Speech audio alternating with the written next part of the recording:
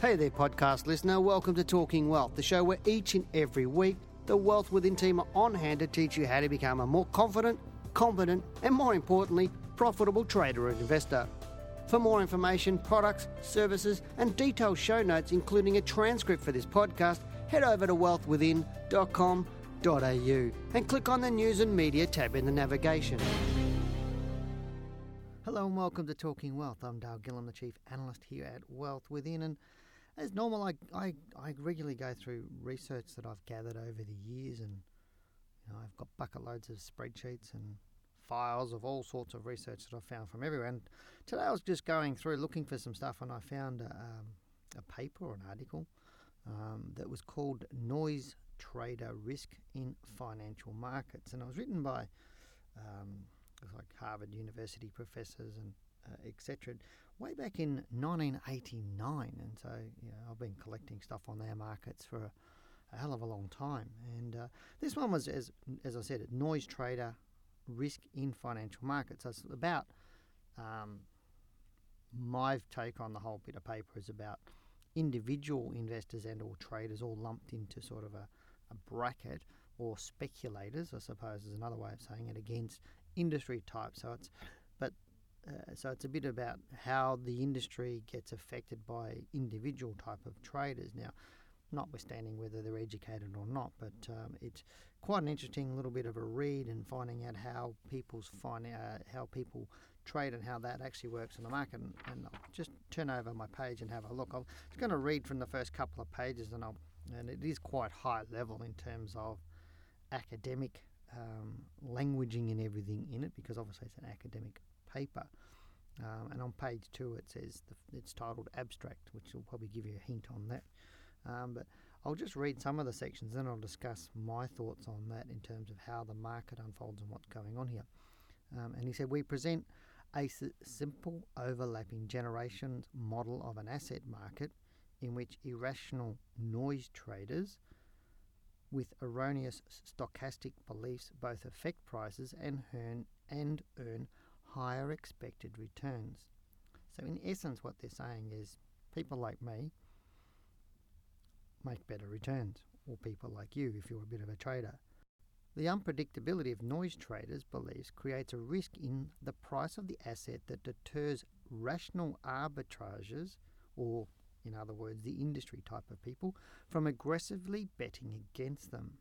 As a result, price can diverge significantly from fundamental values, even in the absence of fundamental risk. Moreover, bearing a disproportionate amount of risk that they themselves create enables noise traders to earn a higher expected return than do rational investors.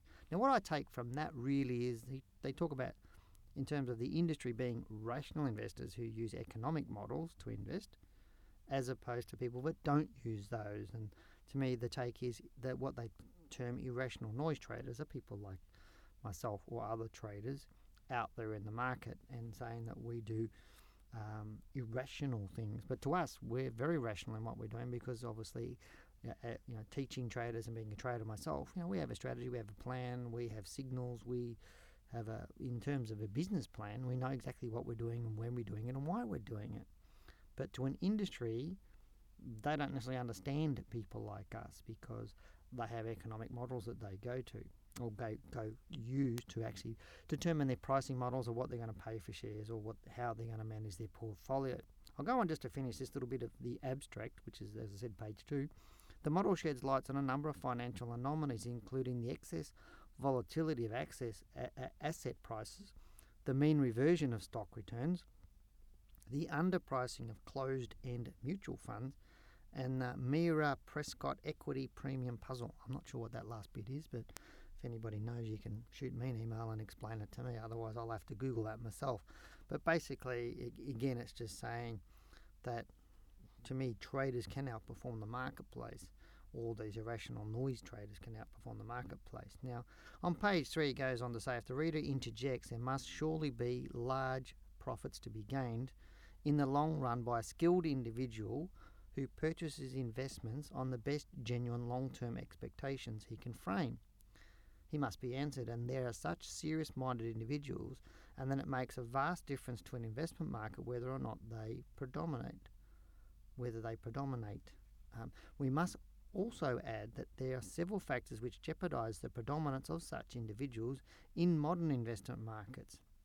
Investments based on genuine long-term expectation is so difficult as to be scarcely practicable. I think I said that correctly. He who attempts it must surely run greater risk than he who tries to guess better than the crowd how the crowd will behave. And that was written by John Maynard Keynes in 1936.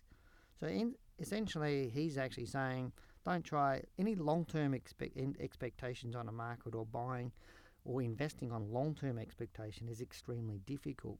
And I'm assuming he's saying that seriously because volatility in the markets can't be predicted, and how the economies will unfold depending on situations that might unfold can be quite difficult.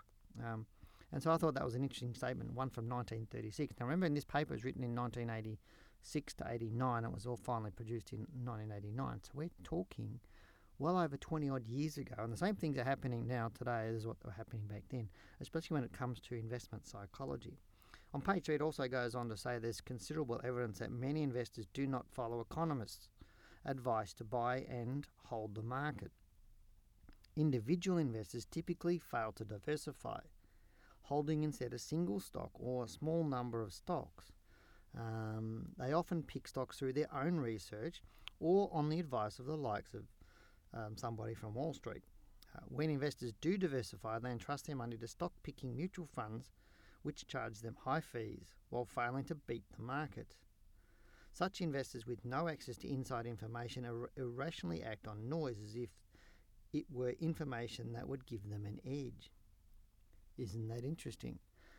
I could have talked to you about that as of today, and it'd be exactly just as relevant to today as it was back in 1989 when this was actually written, and all that research. Because typically, if you remember my last podcast, I was talking about the ASX shareholder survey, and in there, in a lot of the surveys I've seen, the typical investor in Australia only holds a very small number of shares. They do their own research, or they go to stock picking things. And that to me is, and as I said, this is more than 25 years ago this was released. So as an individual or as a society, we're not evolving it as investors, and we're not recognising that there is a better way than doing it the way it's always been done. I'll go on to just finish this off this page, and it says, despite the recognition of the abundance of noise traders in the market, and I'm assuming again that they sort of mean active investors or traders, economists feel safe ignoring them in most discussions of asset price formation. The argument against the importance of noise traders for price formation has been forcefully made by Friedman in 1953. Both authors point out that irrational investors are met in the market by rational arbitrageurs who trade against them, and in the process drive prices close to fundamental values. Moreover, in the course of such trading, those judgments of asset values are sufficiently mistaken to affect prices, lose money to arbitrageurs, and so eventually disappear from the market. The argument that speculation is destabilising is largely equivalent to saying that speculators lose money. Interesting, isn't it? One of these, basically what they're actually saying here is that the industry try and trade against, it's basically ordinary Australians in terms of investors and or traders like myself, and they're using their system to be able to do that, but they don't price us into the model. Basically, I think really that's what it's saying, and as I said, it's a lot of high level words in this, and as I said, it is put out by some Harvard University people, so I would expect that sort of stuff anyway. But it is so simple to trade and to make good money on the market if you don't do what the big players do. And this is where I always say that people or individuals have such greater power in the market, because we can move in and move out quickly, we can manage our portfolios better, we can manage that risk better, and we don't need to worry about all the information that the industry gets into. And probably one of the biggest things that I get from people looking to get into the share market, investors or traders that is, I get it from both people, is that there's so much information out there, what do I do? And there's confusion about what information, and the biggest thing the biggest hint that I can give to you or anybody who is maybe not in the market as much as they like because there's some sort of fear they're holding you back, or maybe who's just dipping their toe into the water at the moment, or some of the people that have been doing it for a long time, is make your life really, really simple.